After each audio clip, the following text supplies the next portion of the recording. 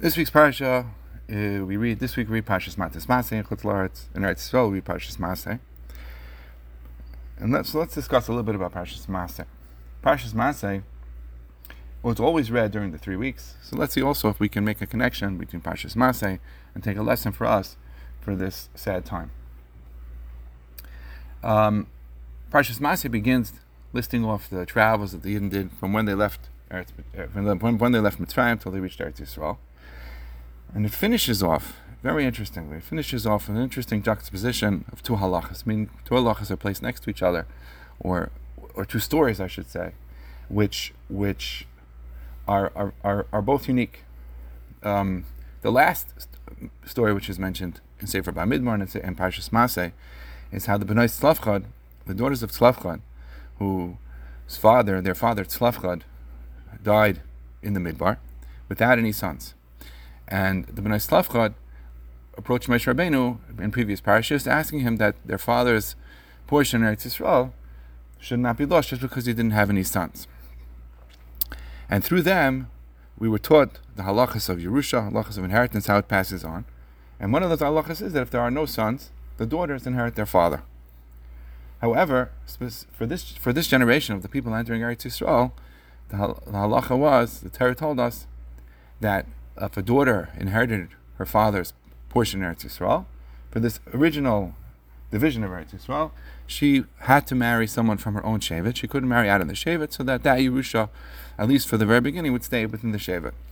And the pasuk at the end of Parshas Masei finishes off telling us that the Bnei Tzlavchad did what they were supposed to do, and they married people from their own shevet. So here we have a halacha and a story how people had a one-time sort of opportunity. It was a one-generational thing, and they fulfilled what they were supposed to do. The parsha immediately preceding that talks about the dinam of someone who kills somebody b'shaygeg, and some halachas of Mazin as well, but someone kills someone by accident. And one of those halachas is that we're commanded to set aside Ari Miklat, cities where the people who kill b'shaygeg can run, because if someone kills someone else by accident, that person's family could kill the perpetrator.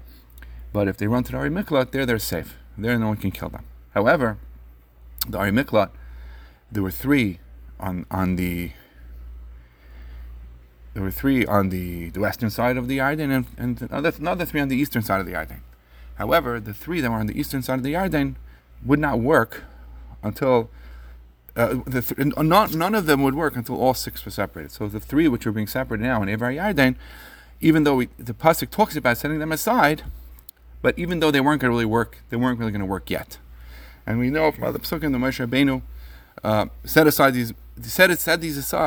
these cities, even though they weren't going to be effective until later. So we see another type of halacha, where something which all you could do, all what the tzivah they were able to do, is to set aside the cities, even though they didn't work yet. So it's interesting.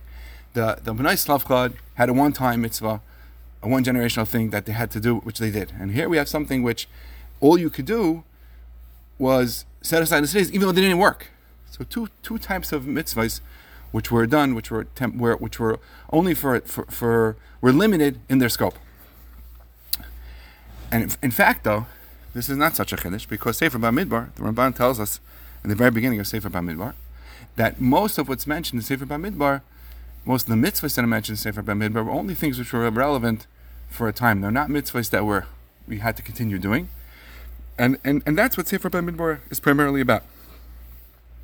So if that's the case, so Sefer Bamidbar is telling us things which were relevant to the Yidden while they were in the Midbar. Of course, there's many things in the Sefer which are relevant always, but everything is relevant always. But what is it trying to teach us? Everything which it says in the Torah is relevant always. So let's talk about Parshas Masei, and I think we can bring out a profound lesson for us, and can relate to the 3 weeks as well. The Parshas Masei starts off, like we said, with the travels that the Yidden did from Mitzrayim until they reached Eretz Yisrael. The pasuk says, "Eila Masei b'nei Yisrael." The pasuk says, "Eila Masei b'nei Yisrael sheyotzu me'eretz Mitzrayim." These are the travels of b'nei Yisrael as they left Mitzrayim. And so the Yismach Moshe asks, we know where they came from. We know the Yidden traveled from Eretz Mitzrayim. What's the point in telling us that they left from Eretz Yisrael? They left. What's the point of in this pasuk of saying they left Mitzrayim? It says, "Eila Masei b'nei Yisrael." They traveled towards Eretz Yisrael in the Midbar? That's his question. And he says that the Pasuk's trying to highlight something to us, that when the Yidden were in Mitzrayim, they were aside from being in slavery, they were also in a very low situation spiritually. They were in a matzav of tumah, and they needed to grow out of that. They needed to grow to become Am Yisrael, as they're supposed to be. And he says the Masais, the travels that the Yidden did in the Midbar, helped to purify them and to make them who they needed to be. Let me use a mashal. There's two reasons why a person can travel. A person can travel to reach a destination, or a person can travel for touring. A person can travel for the travel in of itself. Yismach Moshe says that part of the traveling, at least, certainly the Jews were heading towards Eretz Yisrael, but all the wanderings in the Midbar, that travel, he says, was for the travel itself. His angle was that the travel helped to purify them from they were leaving Yetziat Mitzrayim through each of their travels, and they were growing and they were growing. But we see from the Yismach Moshe, though, that the travels were an end in itself. The traveling was an end in itself. And that really is the point I'm getting at. The Ramban had told us the Sefer Bamidbar was primarily about things that were only noyeg l'shah, only noyeg for a time, not l'dairis. And in fact, it finishes off with something which is only relevant for a time. Just a mitzvah that could only been done in that generation. But we have to understand that sometimes, true, we have a goal or we have to get to. Just like the Yidden were heading towards Eretz Yisrael. They needed to get to Eretz Yisrael.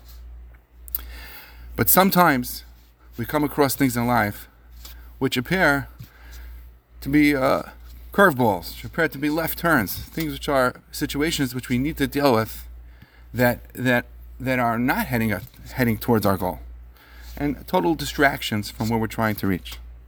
Sefer Bamidbar tells us, and Sefer Bamidbar finishes off. We learn from Sefer Bamidbar, we learn from the story of the Masais, that sometimes, like Yismach Moshe says, the Masais themselves are the purpose. Sometimes the difficulties, the traveling, where we're going, where we're headed, even if it seems like on the Midbar they went in circles, and they weren't heading in the direction where they intended to get. But everything that comes our way is part and parcel to the journey that where we're headed, even if it's only for the purpose of the traveling itself. So that's what we say. We asked, how come the Masais, with the Sefer Bamidbar finishes off with a mitzvah and a story of how the Bnei Slavchad accomplished something and fulfilled a mitzvah that was only relevant for that time? Because that's what Sefer Bamidbar is about, teaching us that take that opportunity and do with it that which you can. You have a mitzvah which is noyeg l'shah. You're faced with a situation which is only relevant right now, even if you can't see it. True with the Bnei Slavchad, that was something which had implications for the future because it was how they were going to inherit Eretz Yisrael, but it was something only which they could do for a time. But much more so, we see this from how Moshe Rabbeinu was commanded to set aside 3 cities in the Every Item, which weren't even going to work. And he set aside those 3 cities because that was the action that he needed to take at that time.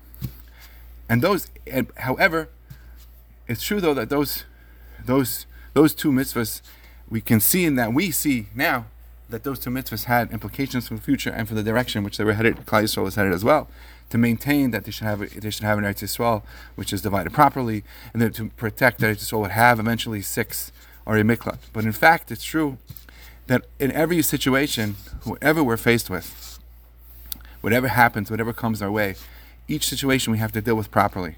And we have to recognize that each situation, the challenge of each situation, is something which that's what we need to deal with at that time, even if we can't see how that's going to get us to where we want to end up. And that really has how we could say it's relevant to this situation, the difficult time period of the 3 weeks that we're in, which we're the Bein HaMatzarim is a time which we, because of our averis, the Beit HaMikdash was destroyed. We were sent into Galus. So we could say that we were sent into Galus because we did something wrong. So now we're completely thrown for a loop. We're in situations which we shouldn't have been in. But yes, even if a person is in a difficult situation and is only faced with things because they did something wrong, we still need to deal with each situation and make the best and do the best we can in each of those situations. And that's the Elam Masais. That's the Masais which didn't travel. Sometimes it's a Masa which we can see clearly that we're heading in the direction where we want to go. Sometimes it's something that we can see that's not a situation we caused, but it's something which was thrown our way. But even sometimes it's something, a difficulty in a situation that we ourselves caused, but it's still our obligation and it's still our goal to do the best we can and take that situation and grow from it. And interestingly, Sefer Bamidbar starts off with counting Klal Yisrael. And Rashi says over there that HaKadosh Baruch Hu counts Klal Yisrael all the time because of how precious they are to him. When they left Mitzrayim, after the Egel, he counted them to see how many are left. We see that HaKadosh Baruch Hu, in every situation, Sefer Bamidbar teaches us that in every situation HaKadosh Baruch Hu loves us. Even when we did the Chet Egel, even when we did Averis, even when we were so many of us were lost. And their situations change and we're faced with challenges because of our Averis. Even so HaKadosh Baruch Hu loves us, and our opportunities are to recognize that sometimes it's the journey itself which we have to travel, even a journey which we cause ourselves to get lost. We have to travel that, and eventually, if we travel properly, we'll reach Eretz Yisrael, we'll reach that promised land. And each and every one of us, where we need to get to, where we need to grow, where we need to be, if we face every situation and recognize that we have to do the best we can in each of those situations, we will be successful. Have a wonderful Shabbos.